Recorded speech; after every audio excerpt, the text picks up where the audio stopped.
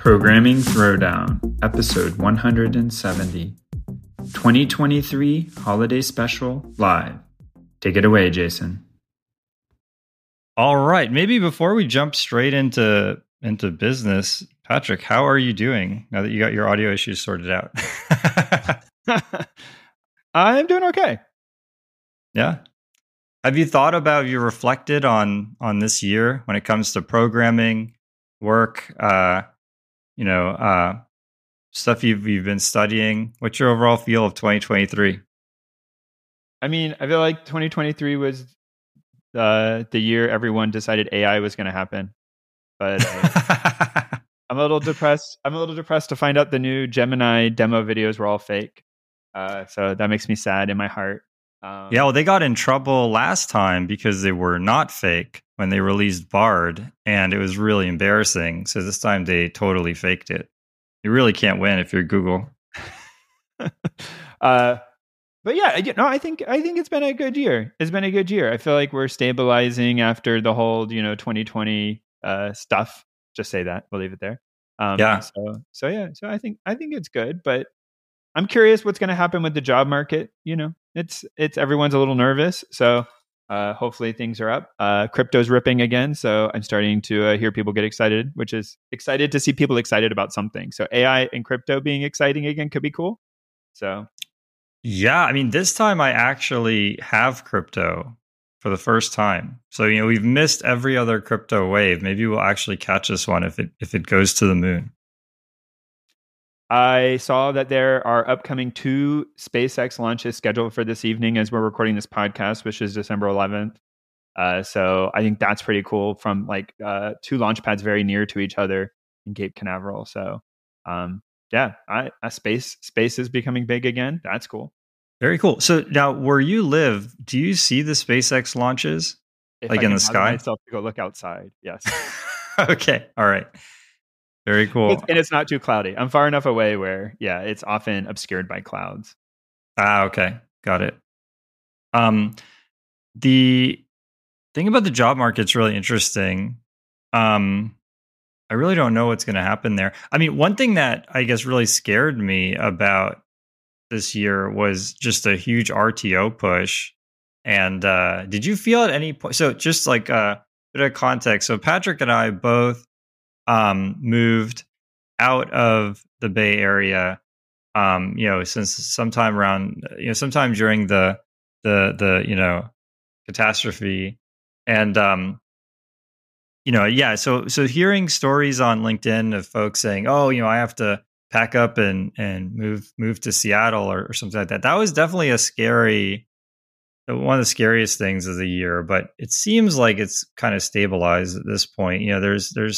There's 2 different camps. Neither one seems to really be budging. So, yeah, I don't know. I listened to actually some economists talk about it, which was different than hearing software engineers talk about it, because software engineers are obviously colored by personal vested interest, let's say, because it's highly personal. So I heard some economists talk about it, and they were sort of saying that if you look at the rate that it was before and the rate it's going to be now, and where it's settling out, and sort of barring some sort of drastic change, that it is just going to be a much, much larger portion of people spend more time working from home, whether that's, fully from home or part of the week at home.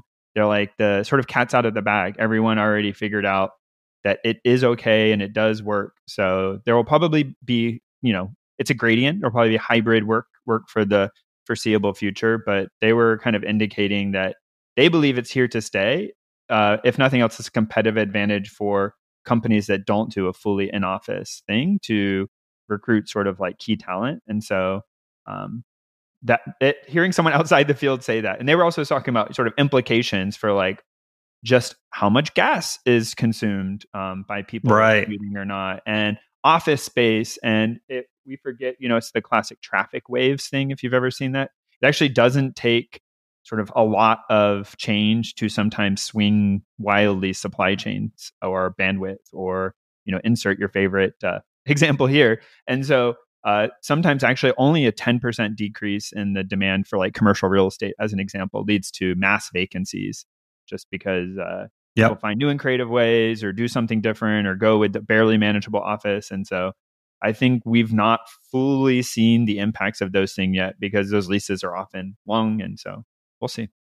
Yeah. I'm usually a little bit bearish on VR. I mean, I have an Oculus. I actually used it yesterday. I use it, several times a week for exercise, do boxing and other things on the Oculus. And so I'm using it regularly, but I never really saw the sort of commercial appeal, or it hasn't been that, in my opinion, there hasn't really been that killer app. But I wonder if this is really, that the opportunity that's going to reveal itself, right? Because what you'll hear folks say is you miss out on the water cooler chat, or you can't go on the whiteboard and whiteboard with other people.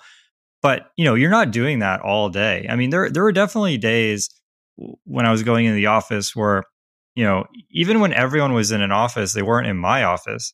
There was a ton of a whole urban sprawl of buildings in our campus, and then there was still Seattle and other places.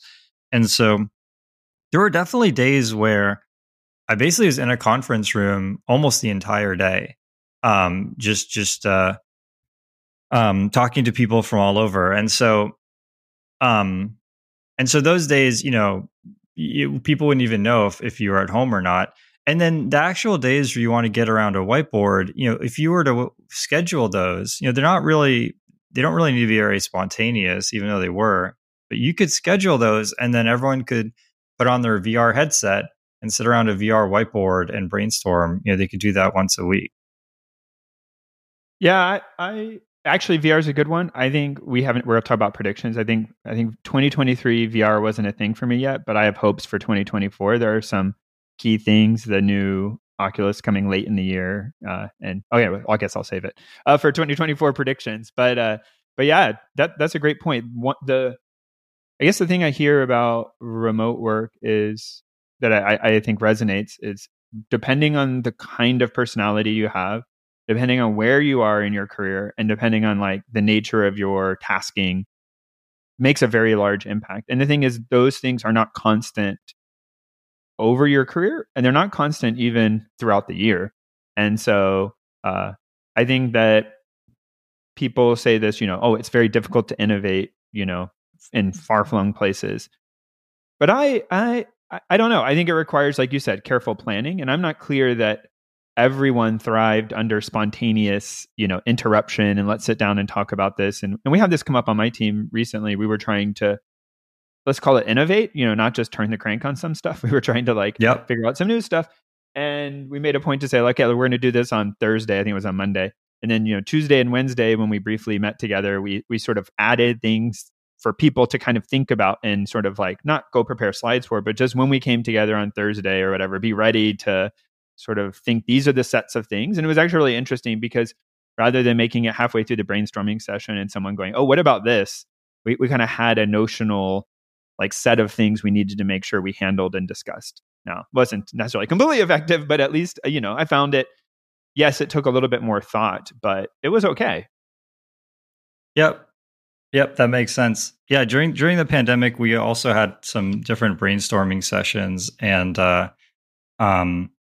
we used some software. I forgot what it was called, but it was really quite good. Man, I wish I could remember what it was called, but it had mind mapping. Yeah, that's right. Yeah, it had this.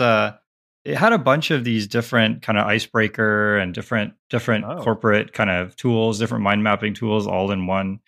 And you could kind of share with other people. It was like a Google Docs kind of environment. We were all working on it interactively. And so, yeah, I think there'll be just more of that as companies realize that there's really no going back, as you said. Did you get on the portable gaming PC rage this year? I feel like that was another thing this year. Did you get any? Oh, I was so tempted, but I didn't. Yeah, I am going to get a Steam Deck, I think, but I'm going to wait a little bit.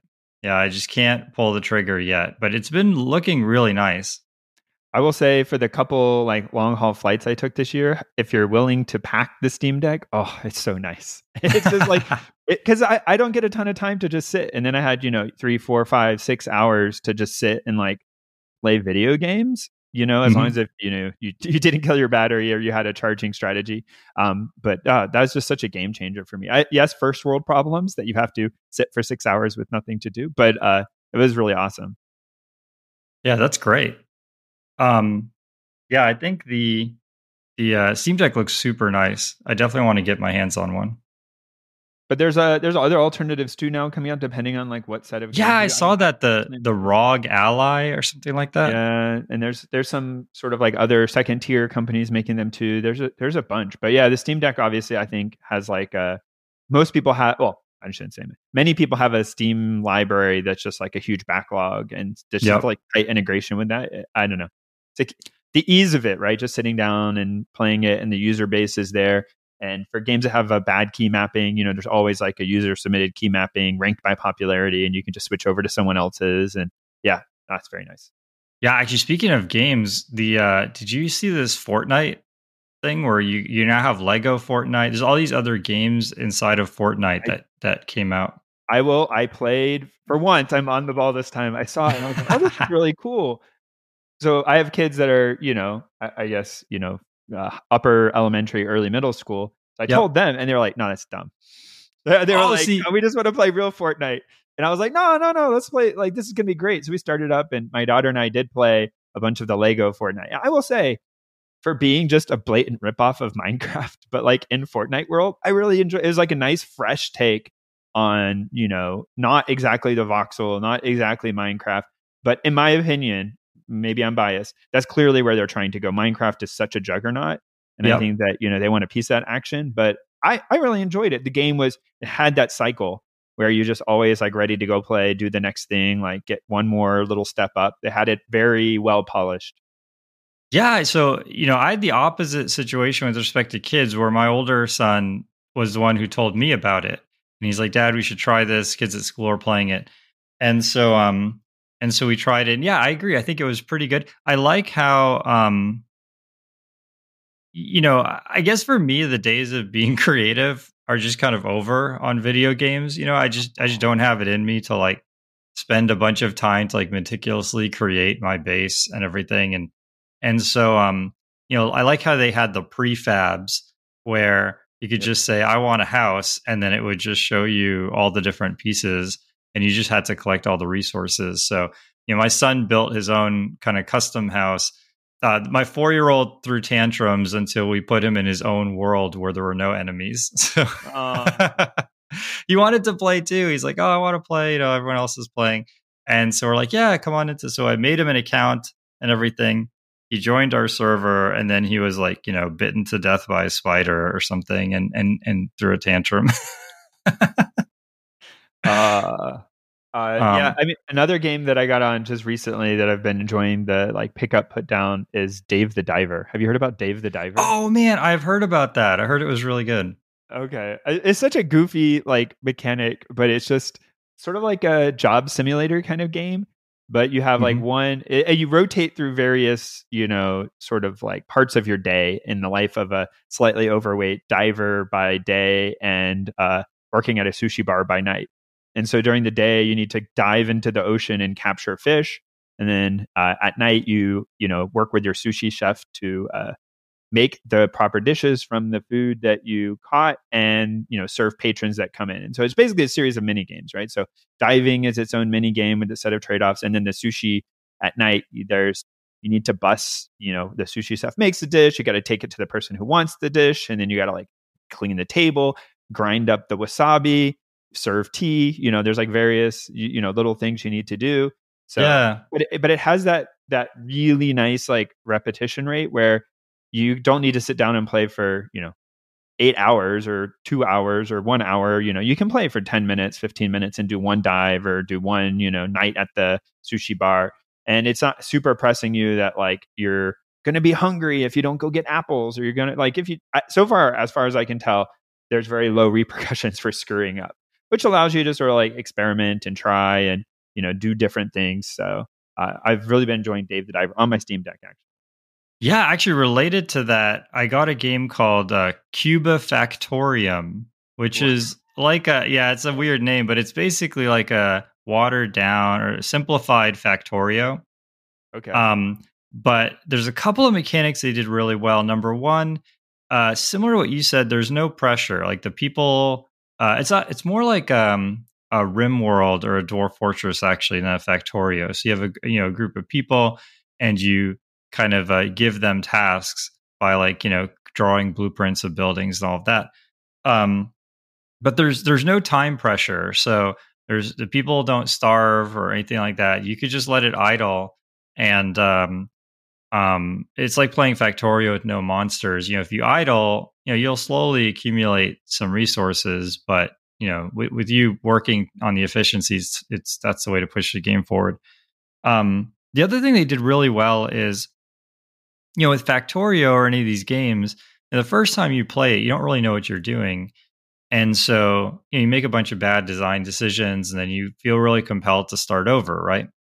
What this game does is you basically hop from island to island. And so they did a really good job at the pacing. Like when I unlocked, when I unlocked conveyor belts, and like I'd up until then been doing the whole thing with just people carrying goods back and forth. Of course, like it massively changes the way you want to design the base. And so that's just the time where they're like, okay, you unlock conveyor belts, you won this level, go to the next level and start from scratch, but you have all the research from the first level and a bunch of resources and all that. Oh, that's awesome. I saw for Dyson Sphere program, which I feel had a pretty good cut at that mechanic as well. They're adding sort of enemies, and you have to kind of start your world over. But I also learned that apparently, which I don't know, I guess it goes into the economics of game design, but they have a thing where when you're building up your world, they do a sort of weighted average, but recording of your peak science output in a given save. So if you're making, I don't even remember, blue cubes at a certain rate, not the total you produce, so you can't just let the game sit there and run, but like how many cubes per second you reached at your peak gives you these like metadata points. And then you can use those points in the future as like expenditure, almost like a roguelike, to sort of skip ahead in your research in your new save, or they're going to add, I guess, permadeath or death. And so you can spend these metadata credits to like restore it. So it's this really interesting dynamic where you should continue building up your worlds to like have this really massive focus on certain science production, because then later you'll be able to use those as like a sort of shortcut for future gaming. So I thought that was really interesting. Very cool. Yeah, I'll have to check that out. So, okay, let's jump into questions. But before that, maybe we'll do the typical like a recap and predictions. So we did talk about 2023. My predictions for 2024. And we called out one of them, which is I do think there'll be some type of VR plus work. I just think the audience for that is massive. There's a huge schism right now that could bridge over. So yeah, I do think that that's something that will come around. I feel like the cost of doing all this AI work is going to become a bigger and bigger problem. I think a lot of these ML training, machine learning training jobs are very inefficient because they're very complex. You have to do all this data transformation, and then you have to train the model, and the data transformation is embarrassingly parallel, but the training the model is not. And so the whole thing is extremely inefficient. And I don't know if it's gotten a little bit better, but it hasn't gotten better. It hasn't kept up with the price of GPUs per hour and all of that, which is skyrocketing. So I would say next year, I definitely expect to see more around lowering the cost of doing all this. There's also some environmental aspects. They said I think it's like every Bitcoin transaction uses a gallon of water or something. I don't know. There's something wild like that. But I think efficiency is going to be more and more important. And I guess maybe at one final prediction, I do think that I think that this Risk V is going to really take off. And we're going to see like a whole bunch of cheaper hardware come from that. Can you tell people what that is? Oh yeah. So, or is it V or 5? I've always said V, but I don't know if that's correct. Okay, so it's basically a simpler architecture. And Patrick, you probably know a lot more than I do, but you have x86 and you have ARM, different processors. And so, for example, if you build some software on your PC, that's probably using x86.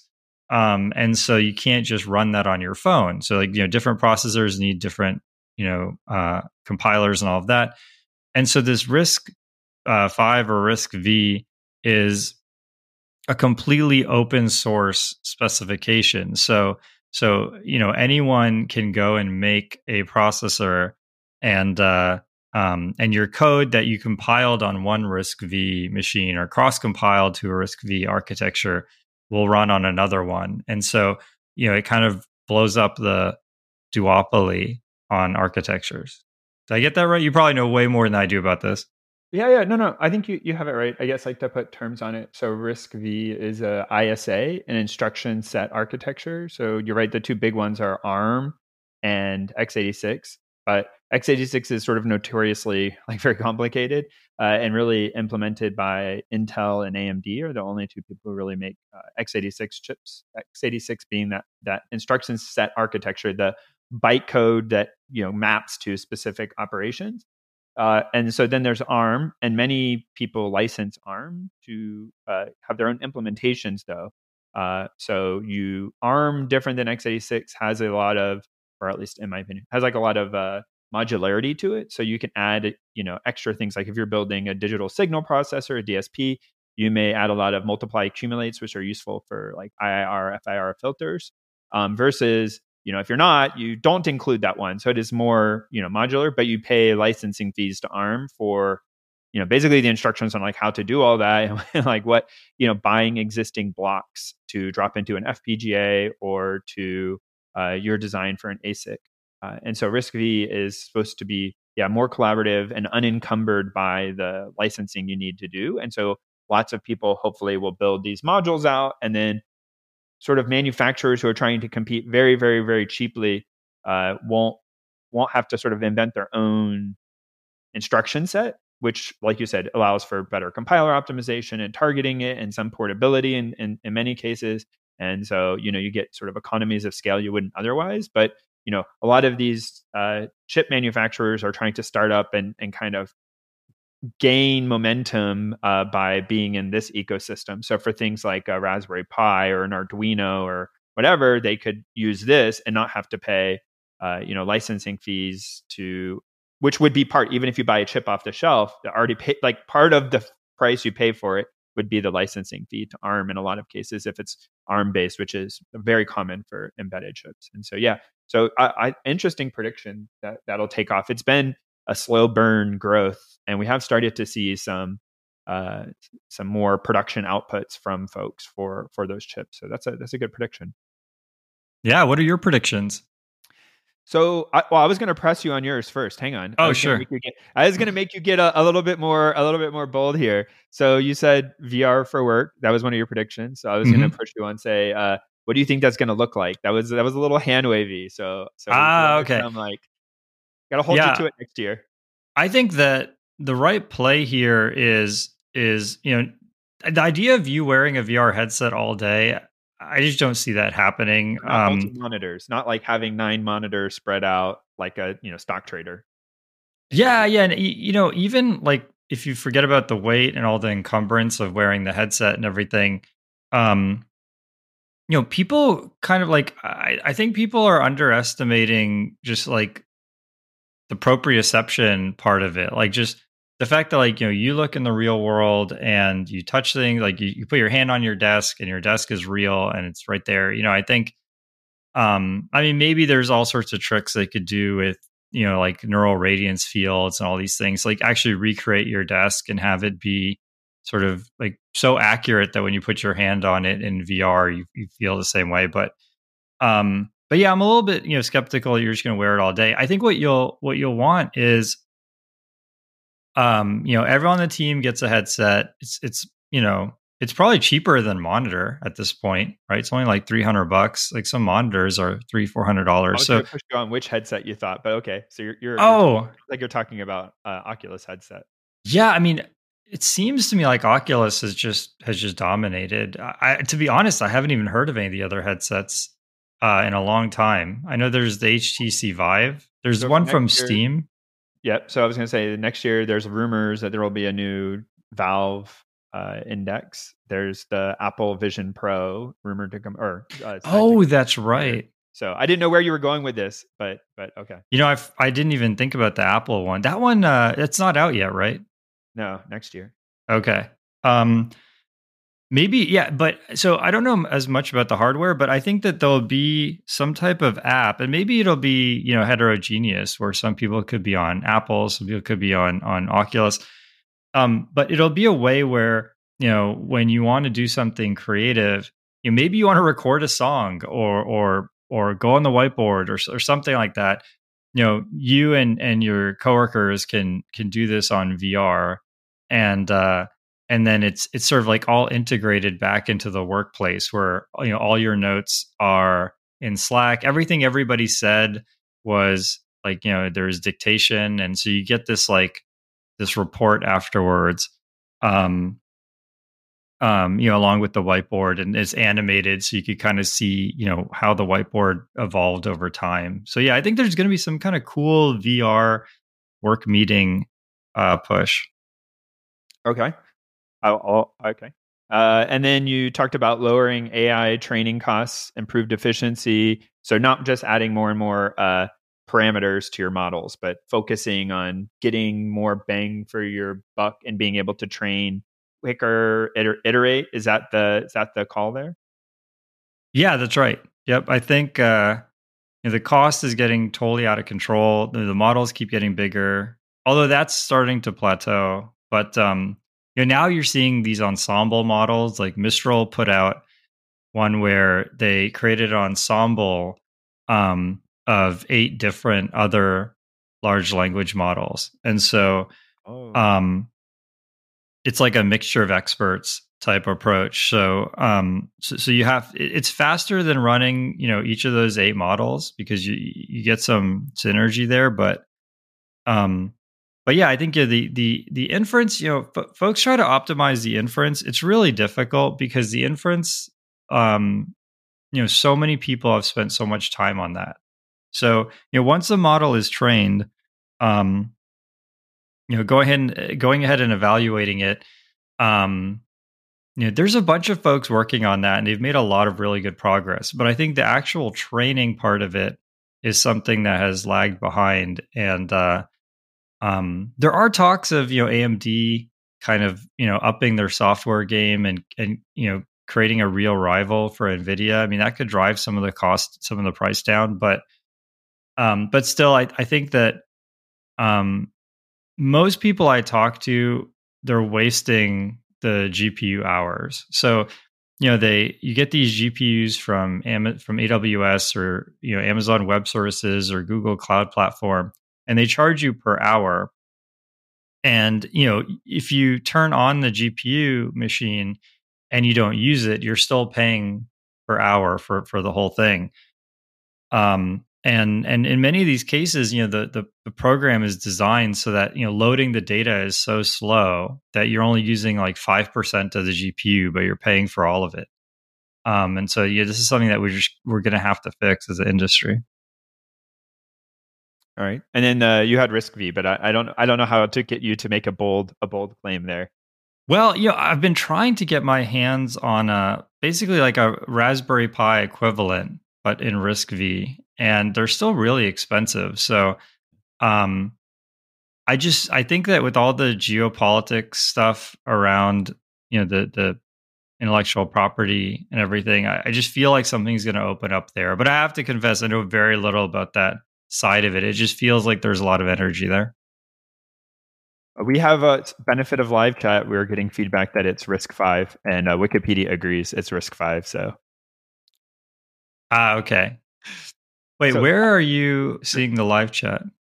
oh, in the general room. So Oh, okay. Got we'll use AI to go back and auto edit all of this, so we're not going. Yeah. All right. Very cool. So I guess like first I'll make some AI ones. I think next year we're going to see someone claim to have gotten AGI, and it's going to unleash like a little bit of a debate about what does that actually mean? Like what is I think some people feel that means like sentience, like, oh, it has some ongoing consciousness and like continuity to itself, where, you know, right now we have like a look back where, and you can correct me if I'm wrong, I might be misunderstanding. But today, like you talk to Chat GPT, it can only remember a certain number of tokens before basically, you know, the tokens start falling off the back. So AGI at some level will be, it's able to recall indefinitely and, you know, sort of shape itself going forward over time and sort of build on it. But I don't know. I think someone's going to claim that it just has to be expert enough across enough domains. And so it's creative and it's doing this. You know, we've reached AGI. So someone's going to claim it because I feel there's a lot of political zeitgeist in sort of like, you know, just saying it. And we're going to have the debate. We saw Google put out some guidelines on what they think qualifies as AGI or not, as a you know, trying to get in and shape and define it. But I think that'll be sort of one thing. I think another thing we'll see is a lot of people focus on this like code writing, code suggestion. I'm actually, I don't know, whatever. Maybe I'm short-sighted. I think it will come eventually. I actually think what will be more impactful, and I'm going to make a bet that someone will come out with this next year, is you see a lot in summarization. And so I think having something like when you do a GitHub, you know, pull request or whatever, that having something that comes in and does, you know, basically like expert level suggester peer reviewer. So we always talk on this, you know, program or on this podcast, how difficult and the responsibility of everyone to, you know, doing a not super high latency peer review. But what if your first peer review was sort of just like from an AI suggesting, you know, oh, that's genius. Not just in your review, but actually across your entire code base. I've looked at it, done some sort of summarization and said, you know, hey, it looks like you're duplicating a lot of code from this other module over here. Have you, you know, looked at just using that one instead, or, you know, making it more extensible or flexible? I think that'd be super cool. I think someone's working on it. They're just not talking about it yet. To be clear, I don't actually know that. No, I think you're right. I mean, it's a great idea. And then my final sort of AI one is, I think we're going to see video generation, but for memes. So everyone's sort of focused on this like deep fake. And, you know, I think that's happening in the high production value. But I think someone's going to find the right, you know, TikTokable. Okay, but I don't know how you say that. Like the right, you know, sort of easy, everyone can just like go make the goofy videos. They were a rage for a while. I think it was like Korea or something, where they would do the like, you know, news reports with the little like avatars, you know, marching. Right. Around. But like, imagine that. But like, you just type in the scene, you know, whatever, and, you know, I want to make a joke like this, and someone's delivering the punchline for you as like a cartoon character, something like that, something that is within striking distance of today, but it hits like a nerve of like, it's funny, it's not like creepy, you know, it's kind of obviously fake, but it's still, you know, pretty funny. Yeah, have you seen the fake Pixar like movies where it shows like it has like I'm trying to think of an example, but it looks like the cover of a Pixar movie, and you know, the characters look like Pixar characters, but they're fake. Like people generated it with the Bing image generator, and yeah, there was one. It was like Texans, and it was a bunch of Pixar children like holding ARs and stuff. Oh no! Yeah, I mean, I'm sure you can find like the level of tastefulness. You know, you can get whatever you want there, but yeah, and so they actually looked really, really good. I mean, you know, I knew that it was fake just from the content, Sure. but the quality looked real. Like it looked like a, you know, professional artist had made this parody. Nice. So yeah, I mean, but video is a whole nother level. Maybe I'll push you a little bit on that. Like, you know, like what do you think it's going to be, video or images, or where are we at now with video generation? So from what I kind of like gather, I've not gone and tried them yet. I think there's a bunch that are fairly close, but I've seen some really, really awesome ones, but they require you to still like start with a good template, like a Blender sort of render, and it doesn't have to be super precise or sort of drawing and getting there. So I think my understanding is part of it is the sort of continuity. So like if you wanted to make a scene, right, from like a movie or even for memes, like you need characters that you can sort of cut away and cut back to, and like they're not just some new complete random, right? So how do you sort of like give that guidance and have the AI sort of keep, we talked about that sort of look back. It needs the continuity across the entire, clip, that it sort of knows all the moving pieces, whether they're on screen or off. And so I think images are kind of I don't want to say like already there, but you can go in and you can get like, if you see the pictures coming out now of people, there's always that, I still see this. Oh, you can tell it's AI. You can tell it's not AI because the person has 5 fingers on each hand. And I'm like, oh, I feel like, oh, they fixed that. Yeah, like all that stuff is so fixed. It's really ambiguous at this point when you get a picture, especially because it's blended. If you look at like Photoshop, in the public app now has you draw a little lasso and type in what you want and it'll put it in there. So it becomes this very difficult, like, what's real versus fake, I think. Have you ever been to thispersondoesnotexist.com? A long time ago. Is it updated? Do they keep adding new versions? Like, I mean, these people look like they exist. I mean, it's just solved. I mean, I'm not an expert, but like, yeah, I mean, all of these people look totally real. You know what gives it away is the background. But the person's face, if you had just cropped out, just silhouetted out the background, the person's face looks totally real. There was, I'm not big on like YouTuber personality people, but I think I'm gonna try going. I think it's Peter McKinnon had he's like famous for doing photography stuff. Anyways, he had a video where users submitted using kind of this Photoshop tool where they either extended the background or they started with a picture, but then they edited it in some way, like inserting a shed, inserting a bison, like whatever. So they would give him a picture and people would send them in. He wouldn't see him before. And he would get, I forget, some number of seconds, 20 seconds, 30 seconds to look at the picture on his computer and figure out which parts were fake and which parts were real. And of course, he's like, if he zoomed in and really thought about it or he knew the location, he would probably know. But in general, he had a really hard time because, you just don't know. It was like, oh, these entire mountains and this beautiful rocky, landscape or Swiss Alps. It's just completely fake. It was actually just somebody's backyard. So it's really difficult at the level these tools are getting when you start to blend between them. And I think for first glance stuff, again, that sort of Instagram, TikTok, whatever, just passing by how much content you consume, a lot of that's going to become sort of the quote unquote airbrushed. It's going to become augmented in this way. But I think the next step is where you don't even need, like you said, the background, right? You don't even need that. It's just going to be completely end to end. I feel like that's so at hand. It's not a bold move to guess images, which is why I went video. I think video is still not there yet. It's very difficult to get stable. Looks like it was shot in a video camera. Yeah, that makes sense. I was rambling.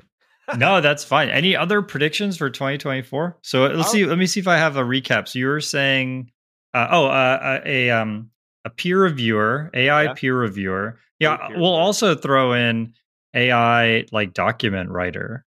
Like documenting their functions and stuff. I feel like that would kind of come for free if you had the other one.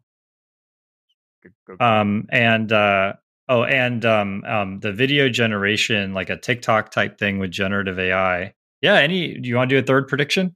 Sure. I think I had one more, but I've already forgot it. I think the third one I'll make is space. I always like to make a space prediction because I'm bullish. I think there's a big unlock that can happen if we can get to space really cheap, like lots of mass to orbit.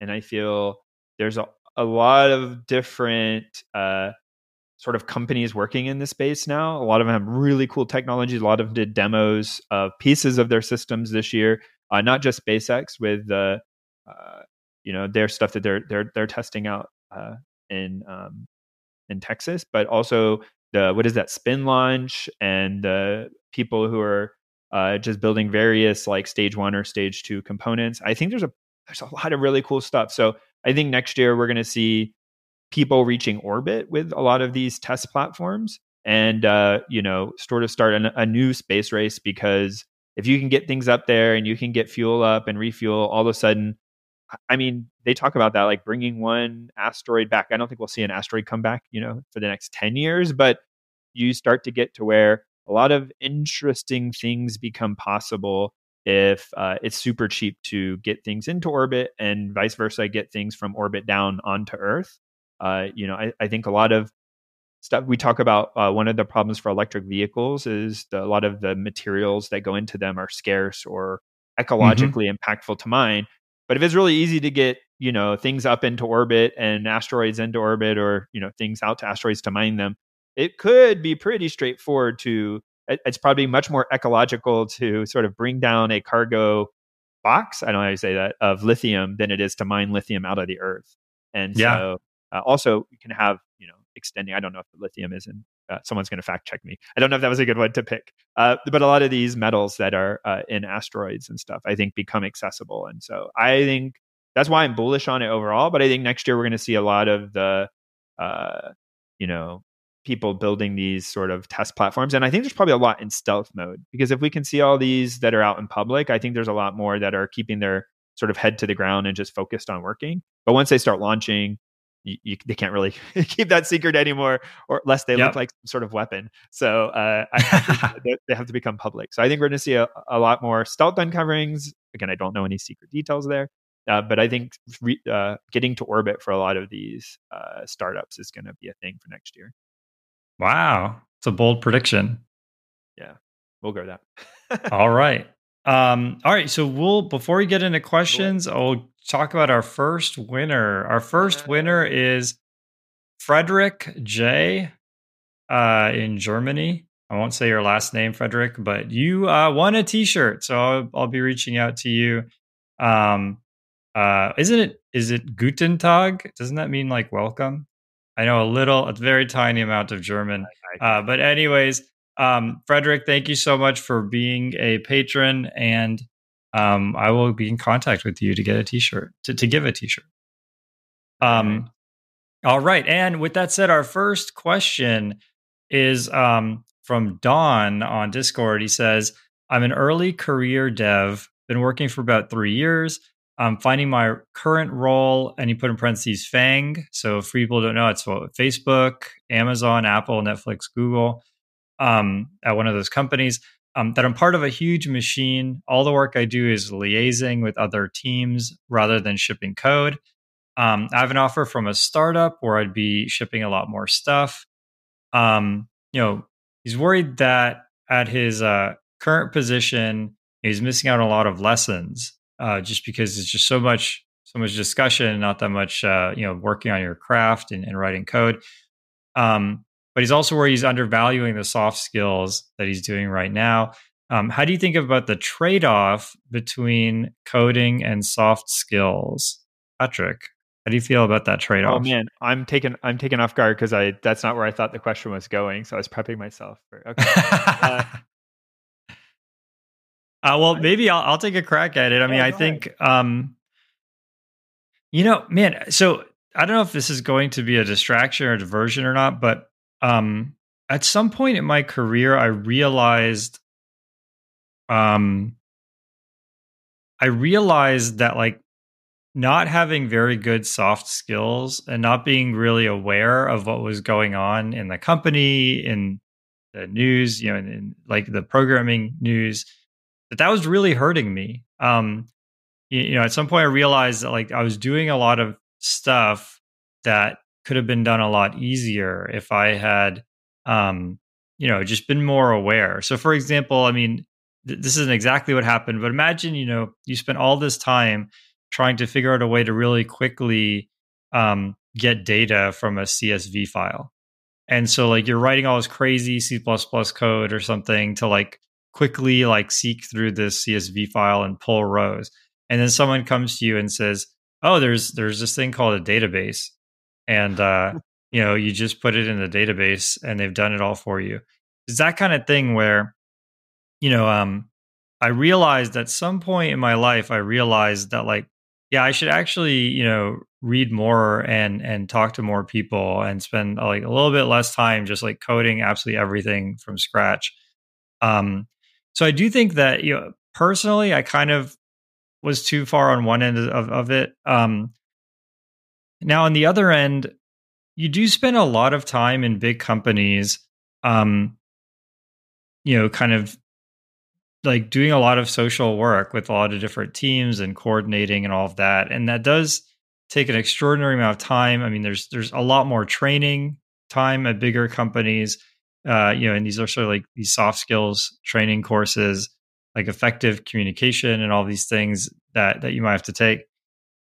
And actually, the bigger issue is that the code, you probably do spend a decent amount of time coding, even at a bigger company, but that coding work's going to be more like integration work, and you're not going to be building as much from scratch.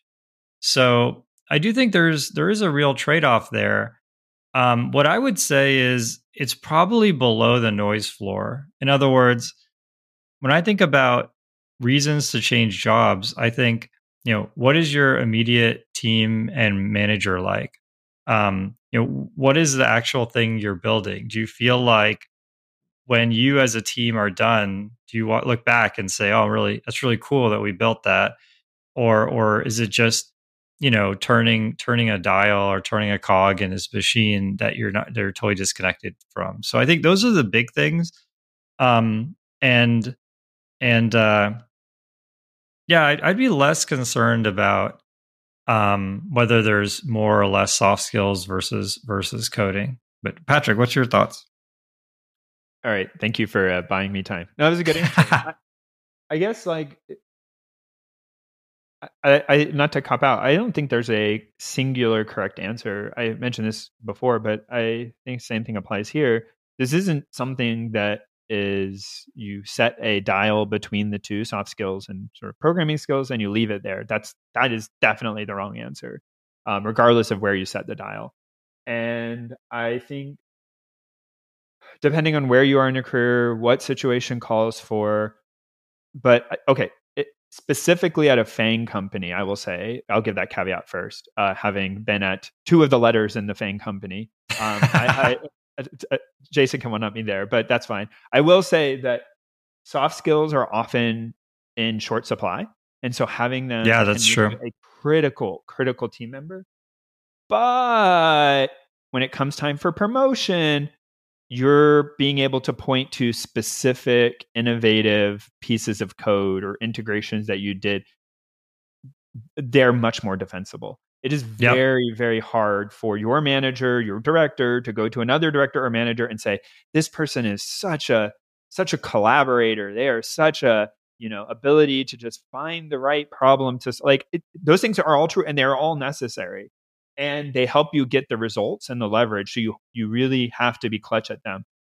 But if they come at the cost of being able to point to, like, you're helping everyone else do their amazing coding, you're very high risk of having all those people you help get promoted before you do. So in a purely selfish, not best thing for the project. Now, helping the project succeed is ultimately good for you. But I think I've suffered from this before, doing exactly these things, running around, helping people, doing integrations, making sure, and then myself not being able to point to specific code contributions has hurt me at FANG companies. So that probably has different dynamics on different teams and maybe even different of the letters in the company, but at a startup. But in those companies, I will say you have to be cognizant that you have to get the right work at the right time, which is a soft skill.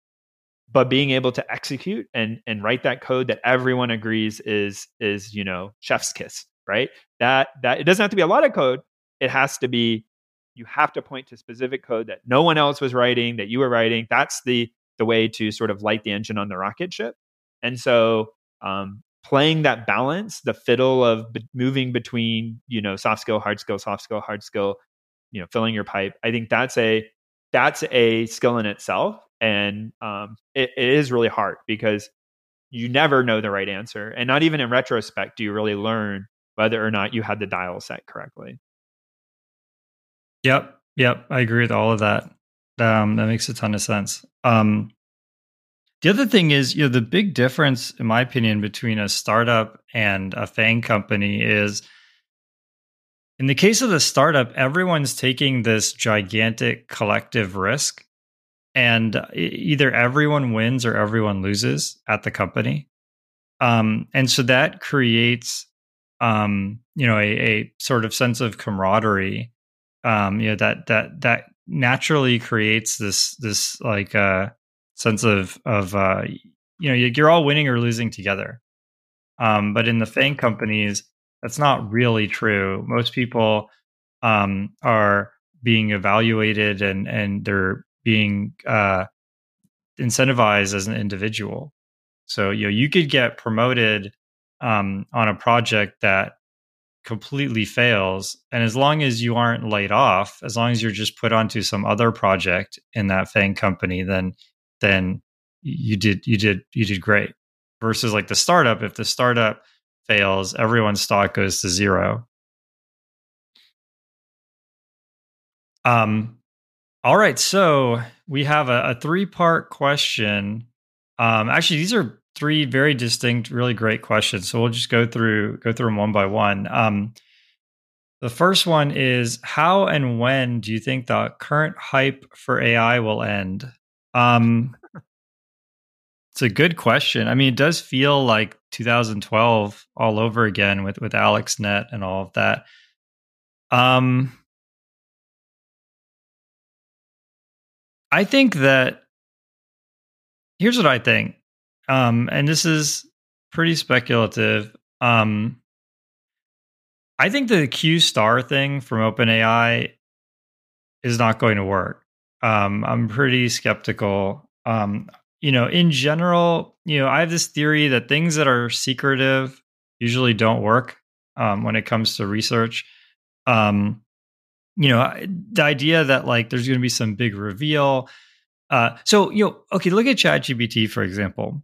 So, Facebook had something that predated ChatGPT called Galactica, where it would write research papers, and it worked pretty well. And it would write, it would generate research papers based on a topic.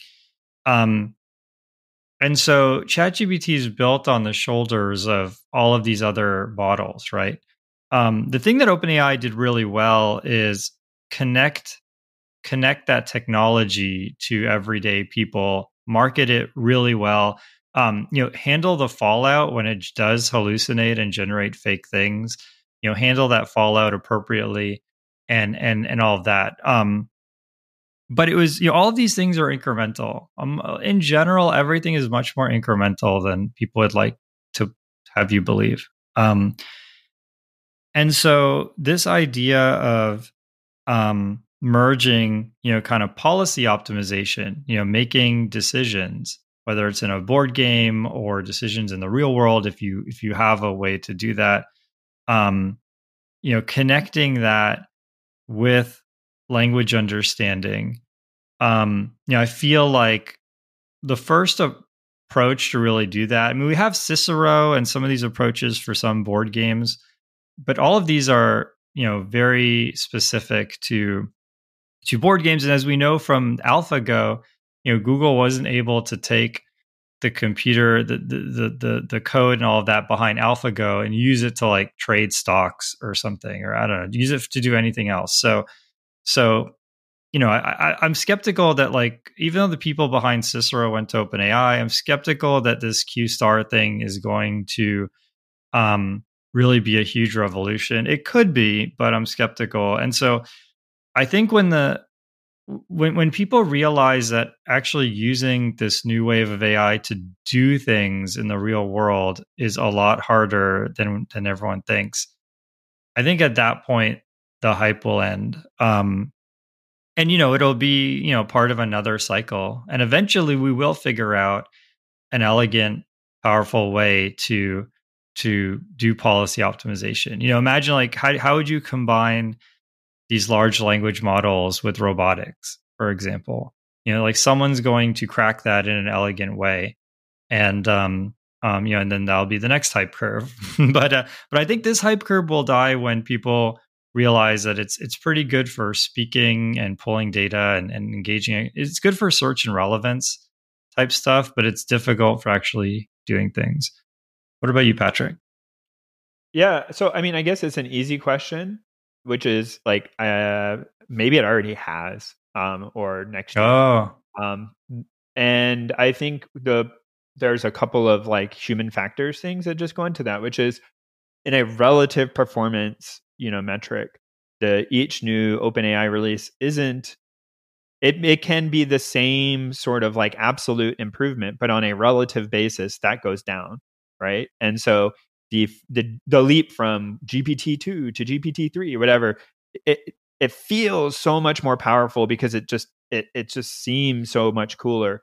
But over time, each one of those increments, you have to actually, to get the same percentage increase, your absolute increase has to be significantly more. And they've already said, hey, listen, like we've reached the end of parameter scaling.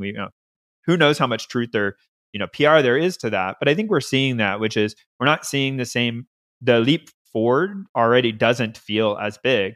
That said, I think normalizing this out, you kind of mentioned for search purposes, Jason, like being able to even going from I'll call it pre-Google search engines where they literally were doing like fuzzy string matching. I mean, I know there were others, to being able to give just something vaguely in line with your question and get back answer, at least, the next step, to writing it even worse. I was asking, OpenAI, ChatGPT, a question about some computer science problem, and I didn't know what it was called. I didn't know the right search terms to put into Google. So I just like explained the nature of the problem.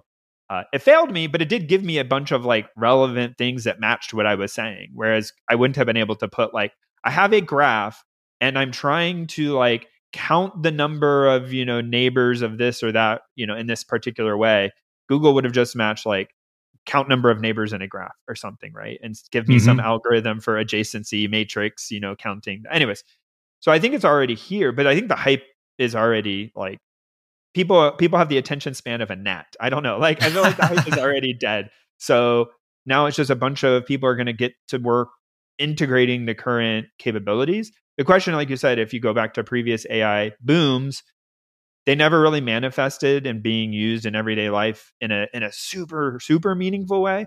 The question is whether the current batch, given 12, 18, 24 months, are they going to be like a new industrial revolution or not, right? And sure, maybe there will continue to be hype cycles after that, but will they actually affect meaningful change? I think it's yet to be seen. Yep, that makes sense. Sorry, that was part one.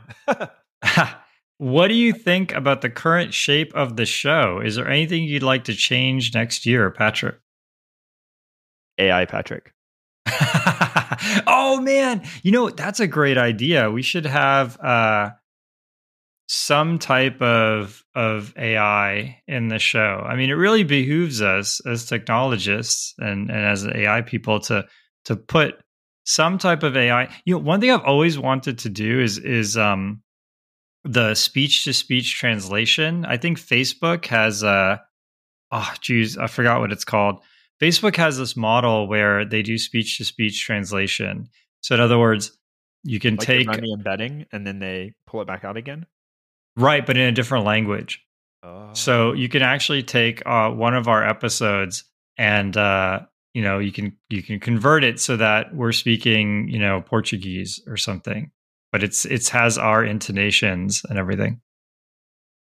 Oh, okay. Well, that I was partly joking. I think like we actually did change the show this year, so I think Jason and I are pretty busy, so I think we've gone to a little bit of a different format. And yeah, I actually think this is I'll say more sustainable long term for us. So yeah, I'm happy with this, and it's been going a long time. I listen to other podcasts and they say, oh, this is our 8th year or 9th year, and I'm like, wow, they've been going a long time. Now, wait a minute, hey, wait, like we got longer than that, but I kind of doesn't like it's not real to me. I don't know. It's very strange. I have a very strange relationship with this podcast, I guess.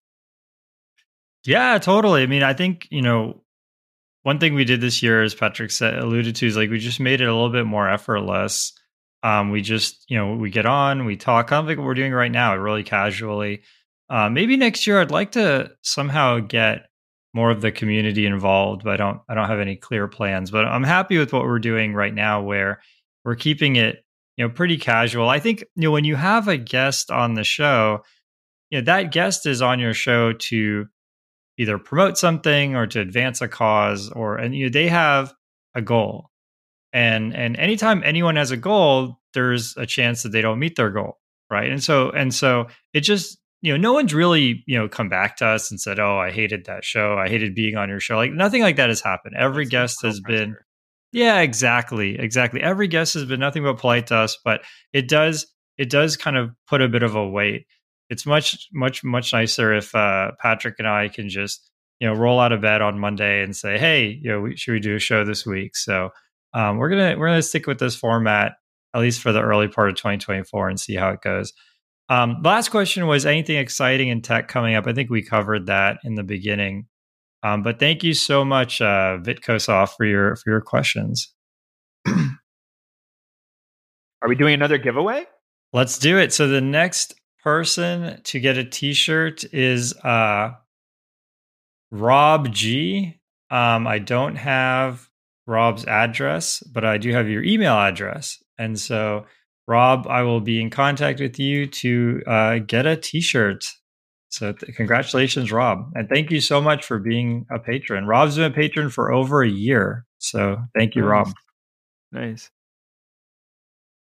I have a small segue before we go into another question.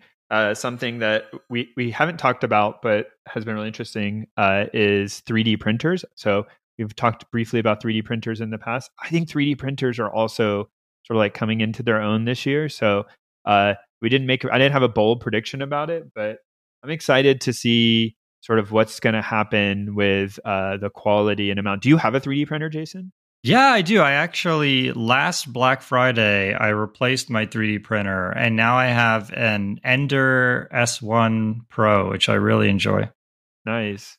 I think I'm going to save it up for another episode to talk about, but I think I'll call it a Gen 3. So I had not a Gen 0, like a rep, like do everything yourself from scratch. But I got on at Gen 1, I'll call it, which was like you procured 2020 aluminum extrusion and you like screwed stuff together and, it's just like a kit.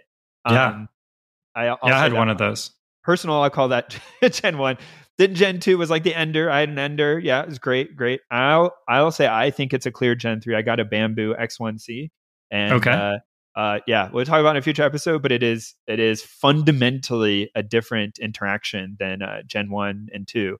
And I printed so many things. I've had exactly one issue once, and I haven't like touched it, like wow, on any. It's crazy. So that's amazing. I think this is the unlock, and so it's just going to ripple out. I think people have been a little burned, so it's going to take a little time. But I think, I think there's a revolution brewing. Have you been following the nerfs and the Gaussian splatting and all of this tech where basically you could take a couple of pictures of something and get a 3D model?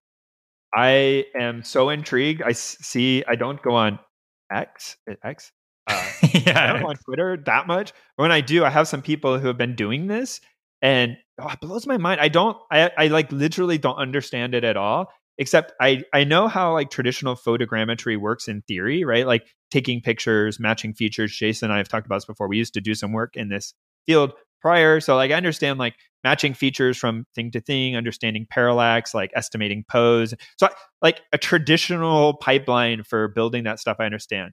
When I watch the nerfs and Gaussian splatting, I don't understand. Like I just see the things like thin wires and strings that traditionally would have been impossible to do via other mechanisms. They just would have screwed up, and I see them work, and it just like they blow my mind away. But I haven't done the deep dive to figure out what they're actually doing. Yeah, we should do a show on it. I know a decent amount. I know a decent amount about it. But yeah, that's really cool. Yeah, I feel like that's all kind of coming to a head, isn't it? Like imagine if you break something, it's not completely shattered. It's just broken in two. You could like put the two pieces next to each other, get a 3D model out and then 3D print a replacement. Something that'd be freaking awesome. See, we already passed our prediction thing. It has to be like, no one do this year. We got to predict it for 2025. If you do it, we have to be advisors on the company or something. All right. So Rick Vegas asks, what are the essential things you think every programmer should know? For example, commands, types, for loops, dictionaries, arrays. What are the important things that cross all languages? Machine opcodes. You should have memorized ISA assembly set for at least 3 or 4 different for RISC-V. Yeah, I mean, it's a good question. I would say, I mean, there's definitely, there's definitely data structures. Actually, I would say university does a pretty good job of covering the abstractions in a pretty general way, right? So data structures, they use sorting as a way to teach recursion and also teach, algorithms and complexity. So a lot of people get turned off, when we talk about all the different sorting stuff in undergrad. They say to themselves, well, like, why would I learn this when it's like dot sort in almost every language, right? But it's really just a case study in different ways of solving the same problem and how to relate them to each other and everything. So I would say, it's hard to give that answer, in 5 minutes, but I think that, the undergrad curriculum is like pretty good at giving kind of the overall basics. And, you don't, doesn't mean you have to get an undergrad, but it's a really good, launch point. Yeah, if I had to like add one thing, I agree with you. A lot of people would say like hash map or something, which is definitely also like a good one when you start going up in size.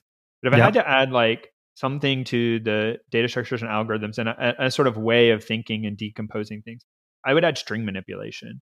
It doesn't have to be like regexes, but just like being able to like, and maybe it comes from doing programming competitions. I don't know, but like so many times I see just folks struggle like, I have a string. I don't know how to get the thing I want out of the string. And it's just like, no, be comfortable and sort of like, it could be crappy. It could be like non-efficient. It doesn't matter. Just know how to like, I have a string. The string isn't what I want. I want some piece of it or some recombination of it.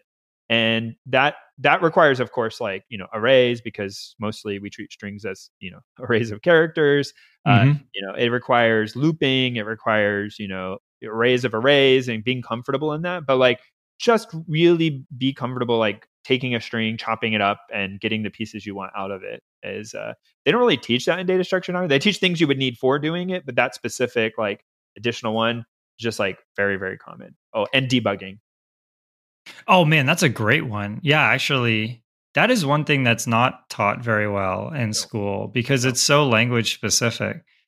But just getting whichever language, when you start your first job, chances are you probably won't have any control over the language. They'll say, hey, you're writing in C++ or Python or whatever. I thought you were going to do something esoteric. Oh yeah, it's your first day on the job and you have to write in what was it, Plet or something? That one where it's all images. Dude, that but wasn't it all yeah. But yeah, knowing how the debugger works in that language and how to profile and find out where your code is fast and slow is really important. Oh, I wasn't thinking that with debugging, but yes, you mentioned that was good. Performance analysis as well. Yeah. Okay. Both. All the things you need to know. Yeah, debugging and perf analysis, super, super important. All right, so Hovershoes asks, oh, this is going to be a tough one. I'm a computer science student who's still deciding how I want to organize my life. Like, for example, what purpose, and he gave some examples, raise a family, effective altruism, doing cool engineering and science. What purpose his career should serve. The question is, were there profound experiences you had that made you want to pursue a particular life? And I think he means outside of work, or a life that your career affords you. So yeah, I think, man, I have to think about this for a minute. I don't know if you have a quicker answer, Patrick. I'll go first. I mean, I guess so. Part of this, is very person to person dependent. So, right. If you're a religious person, that could give you, I'll say, like externally, like a way of grounding yourself. And so, for me, that's definitely like a part of it. But just in general, I would say, leaving that aside, that you kind of have to pick, in my opinion, and decide, what is work going to define like who you are, or are you going to have like a definition of who you are and like you work to kind of achieve it? I guess like hand wave without getting into, having thought too deeply Right. about it. And I think that both kinds are okay. And I'll give an example, which is I routinely have career conversations with people. I've talked to people over the years, managers. There are some people who will say, I never want to work on an ad system. Ads are bad, and I don't want to work on, anything that has to do with serving ads, building ads, billing ads, like, just, and you can insert any, topic here. Other people might say, I don't have a specific moral, like, problem with ads. So as long as if the technology I'm working on and I'm learning something and I'm engaged and I have a good team, these things are more important. I think this is a slice of that same problem, which is, do you go to work and, you spend a lot of time with the people there and on those topics. So it is perfectly fine to want those to align very closely with your internal beliefs. But I think it is also okay to say, you have a very strong, external stuff. People, you might call that work-life balance. You might call it whatever, but you have very strong external. You have a family, whether that's your own, spouse and children, or whether it's your parents or your brothers, like it doesn't matter, or friend group.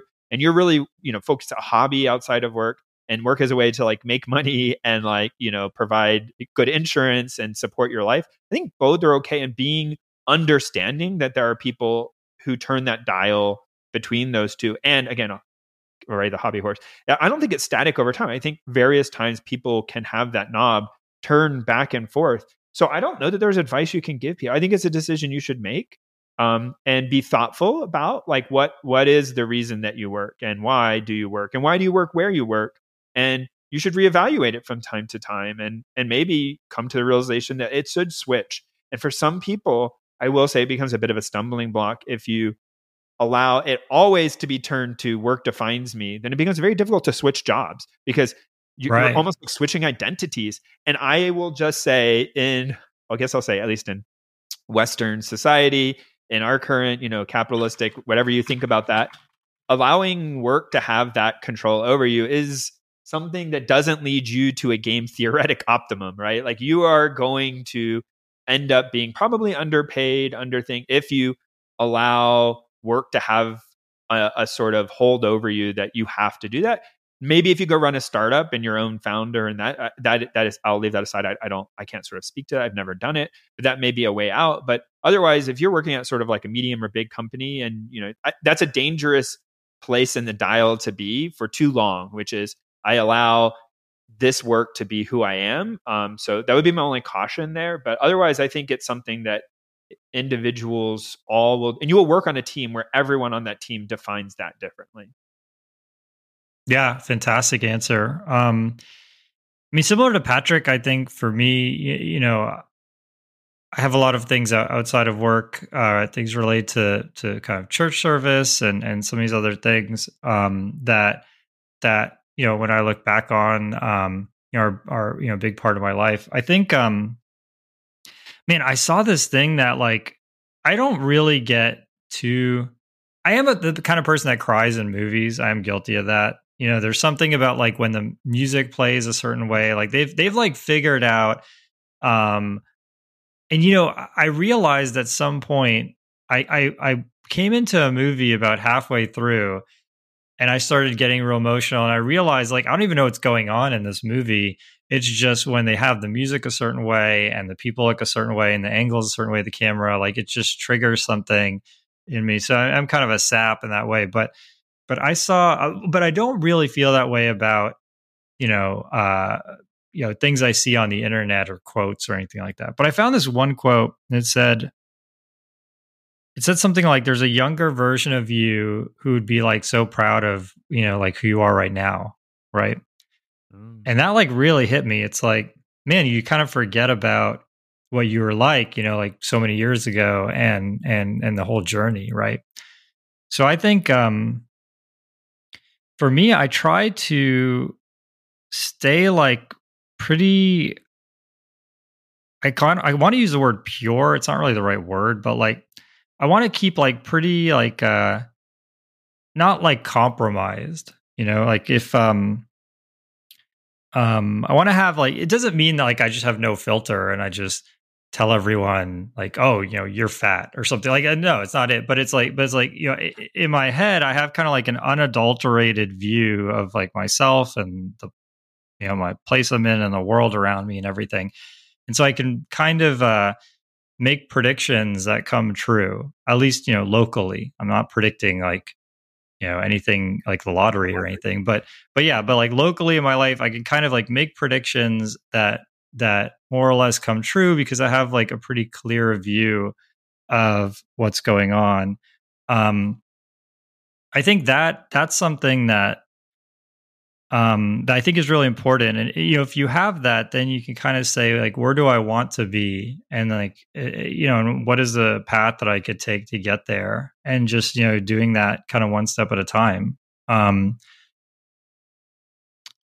so I think as Patrick said, there's times where, I'm really passionate about some work thing. And so, life is kind of getting in the way of solving this problem or getting some work thing done. And there are other times where, I really have a lot going on outside of work and work is really there to pay the bills or to be something that I do during the day before I do the thing I really want to do. And so it's you're constantly going to keep moving through that space. I don't think that you'll ever be just focused on one or the other. But yeah, I do think it's important to really take inventory of yourself. You could look back really far, like as that slogan was suggesting, or you could even look back in the past week and say, what did I do this week?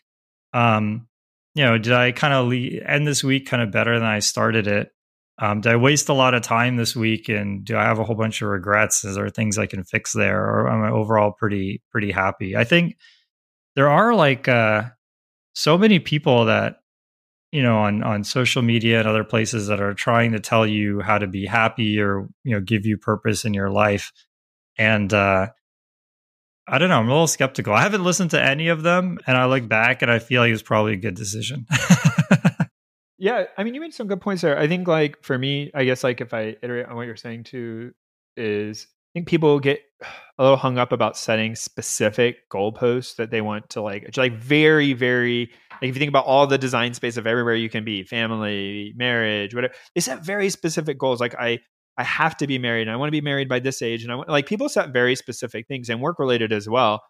For me, it's about like, and I think you're sort of alluding to that, Jason, is like each day, each month, each year, like trying to just have that compounding growth. So for where I am right now, given the extent of my abilities, like being honest about that and saying, if I want to grow, it's not just like go take a supplement or go, take a course. It's like, I need to start spending a little bit more time each week and not trying to have these like step function changes, but just slowly move the, heading of my vector through the space and realize that farther away, items are going to have a bigger cone of uncertainty. And what I want today for me in 5 years is very different than what I will probably end up being in 5 years. But I want to look back like that, like look back and say, oh, I'm still happy that like this is a good spot to have been in, and be realizing your circumstances and what is and isn't in your control. But personally, I've never resonated with this, like, you have to have a 5-year goal and be pushing with it, or where are you going to end up?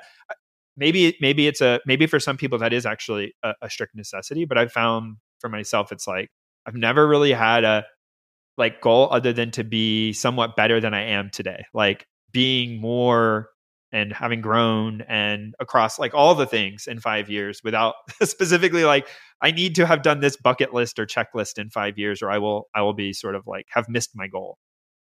Yeah. I mean, looking back, one thing that I feel is pretty universal that I'm really kind of happy with is that I didn't really have any like fear or shame,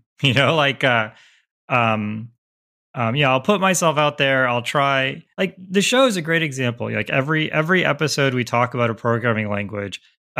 Spoiler alert: Patrick and I are not experts on like Unity, right? Like, every now and then we'll get an email from someone who's really an expert on a language telling us how like we don't know what we're talking about, and that's fine. I mean, it's one email in the span of many positive emails, so it doesn't bother me at all. But I mean, we do get that, and I think that person's probably right. But Patrick and I kind of put ourselves out there to talk about as many programming languages as possible, and we can. We can do our best to talk about the language, to explain it to folks, as best we can. And we're not really deterred by the fact that we're not experts in every language. And so I think that kind of, percolates through everything. I had this philosophy, like this is so many years ago in college. I would always go on one date with anybody, any girl who if we seemed like we got along, maybe in a class or something, I would always like try and ask to go on a date, or if a girl asked me to go on a date, I'd go on one date with anybody. And so when you have that philosophy, you get rejected all the time. People have boyfriends, or they are just not into you, or whatever. And but I think all of those experiences were really useful. And eventually, I went on a date with a girl who then we got married, and I'm really proud to be married to her today, right? So I think that don't really be afraid. It doesn't mean you do dumb stuff, right? It doesn't mean like if you're thinking about like skydiving without a parachute, yeah, be afraid, right? But don't be afraid to do like social things. Really kind of push yourself, and you can learn lessons from that. And there are definitely things I regret. Arguments I got into at work. Times where I like raised a big stink out of something about something that really wasn't that big a deal. Everyone has these kind of they're not skeletons because everyone knows about it, but what's the word? Yep. But things that you regret that kind of weigh on you, right? But that there's that also needs to be in the context of like all the things you did, all the things you said that had a huge impact, a positive impact on people. So yeah, just I think the biggest thing that I could try and tell people is to just take chances and explore and and learn as much as you can about yourself, about people around you, and about programming languages. That got really deep. All right. So next question from Champion Two Timer. Oh, Two Timer Champion. That's cool. Okay. I just figured it out as I said the name. And now we want to know what they're champions of twice. Yeah, you should tell us, Champion, if you're in the Discord right now. Actually, I'm going to ask Champion to tell us what he's a champion of. But in the meantime, what kind of programmers were you in college, and what was your first job when you got out? Patrick and I had the same job, so this is going to be interesting. Patrick, why don't you go first? I was a terrible programmer in college. No, and I'm just in college. I mean, I used it to like try a lot of different things. So I guess like I don't exactly know how to answer what kind of programmer I was in college, but I definitely wasn't like super sure what I was going to do when I got out. First job I took was at a defense contractor, but I did it as part of a program where I would get to try a bunch of different projects there over the first few years that I was going to work there. And so that really appealed to me. And also I was going to get my master's degree at the same time. So for me, coming out of college was like about continuing my education, but also about getting to try a bunch of different things, because I feel like it paid off for me, but I've always been of the philosophy, like the earlier you in your career, you really want to like, for my personality, it was like really sample as many things as you can, like become good in things. At some point though, it's like, pyramid, you want to have like a good foundation, but as you like go up, you want to like narrow in your focus until you become better and better and better at certain things. But that you have like a good foundation that you've built up on. So yeah, I guess coming out of college, first was at a defense contractor. I enjoyed my time there. I learned a lot. I wasn't ready to go straight into, I mentioned earlier, been at a couple FANG companies, but like I wasn't ready for that right out of college. I needed to mature a little, grow a little before getting sort of thrown into that. So I appreciated that first job, but there was a time when it was no longer the right job for me. And so I was thankful that I was able to rotate out of that. Yeah. In college, I was really, really competitive I actually won the high school programming contest in my high school.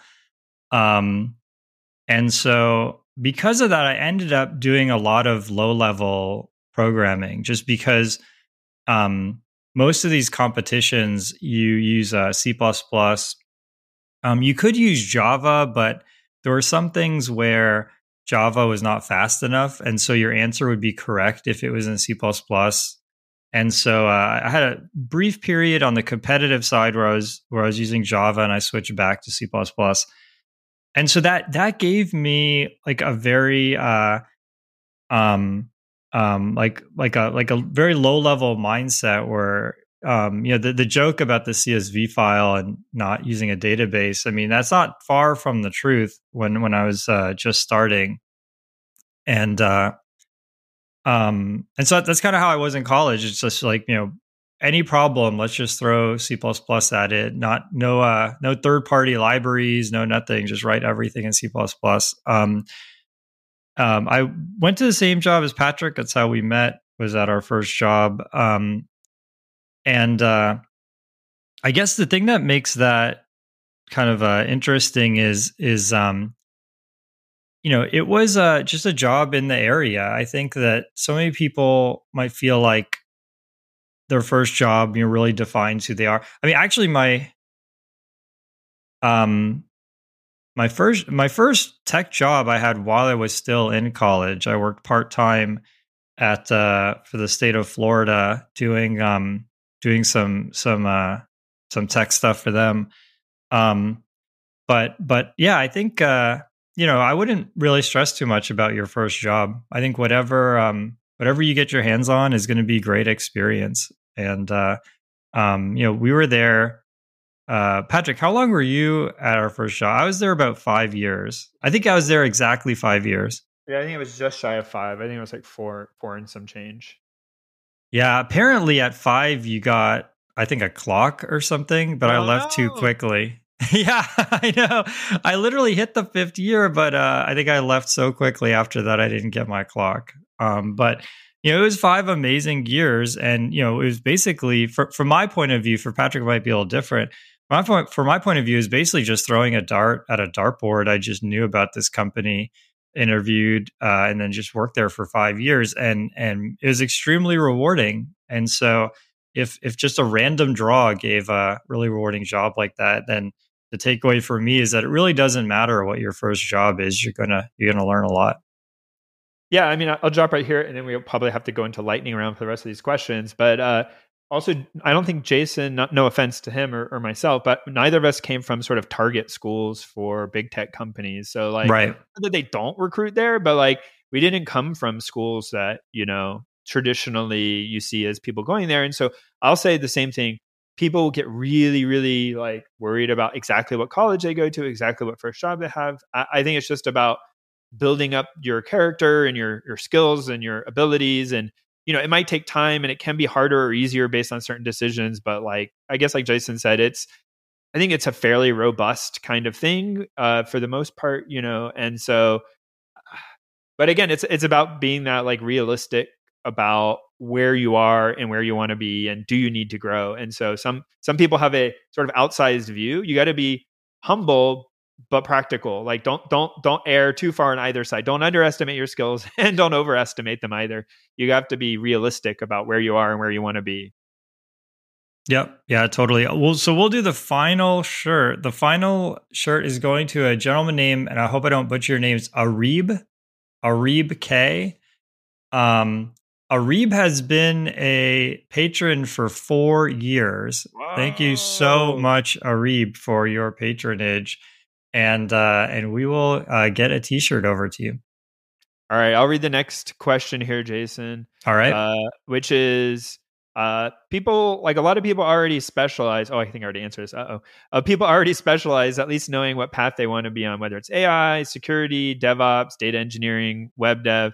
I'm an early career backend software engineer, and I get to play a little bit with almost everything. And that's what I like about it. But from a career perspective, should I be thinking more about specializing? Is specialize even real, or is it just like a title? This is from Cup of Geo. Yeah, it's a great question. I think you should, within the context of engineering, you should do what you enjoy. What gives you the most strength. So, again, within the context of your job. So, if at your job, you do find yourself doing a lot of different things, you're hopefully on a team, and maybe you can do some horse trading and say, hey, I'll do the this part of the work.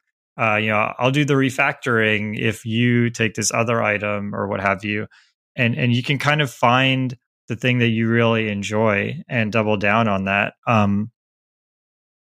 And so, in that sense, like, it's going to kind of guide you to be more and more specialized over time. But at the same time, like, you have to kind of keep your eye on the kind of overall market and kind of where the puck is going. So, I think if you're at a company that uses what's it called, like ASP.NET or something, right? Which like every year, loses market share. Well, then, take a little bit of time to learn Node.js or something, just so that you're kind of skating to where the puck is going there, even if you're not using it at work. So it's a balance to strike. I would say really it depends on what gives you kind of strength and energy as an engineer, and different people have different things. Some get bored really easily if they start specializing. Other people, end up in this sort of analysis paralysis when they have too many options and they really just need to pick something and start specializing. So it's a very personal question, but I think the biggest thing is just monitor yourself and adjust accordingly. Yeah, I think for a slightly different tech, but I already kind of mentioned it. I actually don't think it's super important to worry about what you want to be when you grow up. I was having this conversation with my kids, and I don't really know what I want to be when I grow up. My current specialty as a software engineer is like, or I guess what I've been working on the last many years. It's completely something I didn't really necessarily knew existed. It's not something I would have been working on. It's in a field supporting things that I didn't like, probably weren't even an option when I was in college, and so I think that it's very hard to predict some of those things. And I started out doing, we talked about a defense contractor, doing like low level embedded programming, doing multi-year government maintenance contracts, like really weird stuff. And then I, went to Fang Company and did, giant, large scale distributed MapReduce projects. And, I've done everything in between. And I've sort of taken the tack that like, I want to always be learning new things and figuring out how stuff works. And there are, I think, places in the space that you can learn stuff that's just too niche, or like it's sort of the expected value of that sort of niche skill is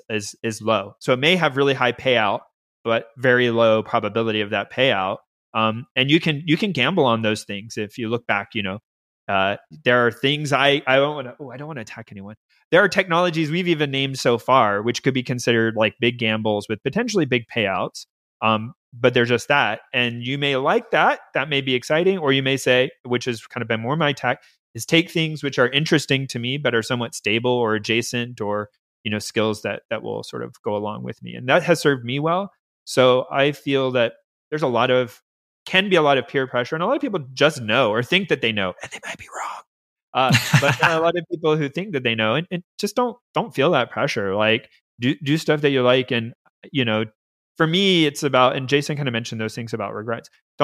I try to look at the upside. There's always been something to learn from all the things I've done. Some stuff has been truly terrible and maybe less learned. But I'm still thankful that I did those things, and make sure that I know how to like not do them again, or how could I maybe have avoided that, right? There's always sort of lessons to be learned. So, I think first 10 years, I think you don't really have to pick a specialist. I don't know you ever do. Yep. But I would also say there is a danger in sort of on a given project, like, saying that I just will do anything. I don't want to do any one thing. And every job I take must be different, and sort of being a Renaissance person can be a little dangerous as you want to get promoted further and further. So I think there's there's different ways of playing that game, and sort of having enough attention span so that you really learn something, but then realizing that you can have that time slicing over time is probably better and more stable than sort of going into a project and saying, I want to do a little bit of everything here, and sort of forcing yourself to be super spread thin doesn't allow you to learn in depth any one thing. And so I would say learn things deeply, sequentially, rather than spread yourself too thin. Yep, that makes sense. All right, we're up to our final question. Thank you so much for the questions. Really interesting stuff. We're going to end on a really light note here. Do you guys have a favorite? This is from Sky2C. Do you guys have a favorite esoteric language? I mentioned it a little bit earlier, although I think I got the name wrong, but Piet, which is the one where it's a picture. The source code is literally a picture, and the compiler reads that picture and turns it into some algorithm. I just think that's really cool. I could imagine some kind of it'd be cool to get a Piet program that sorts into a canvas and put it up in my house somewhere. That would be pretty neat.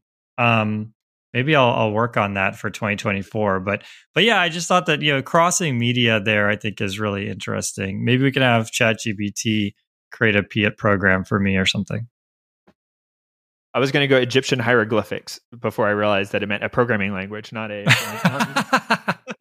I don't really, we joke a lot about, but I've never really sat down and tried to program in many esoteric languages. Probably some assembly language.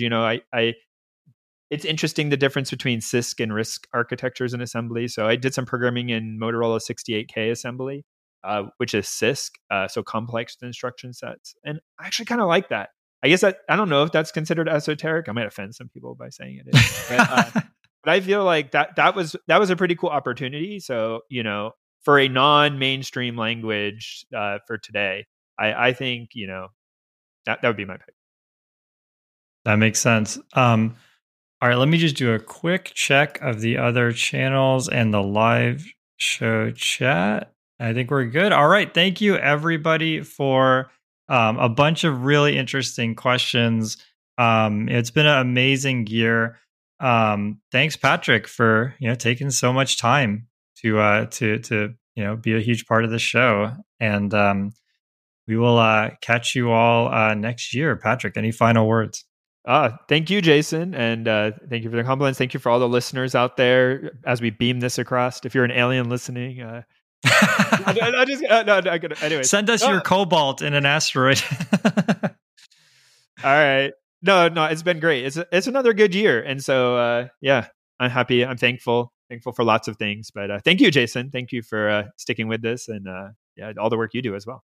Yeah, totally. All right, everyone. We'll catch you later. Have a good year.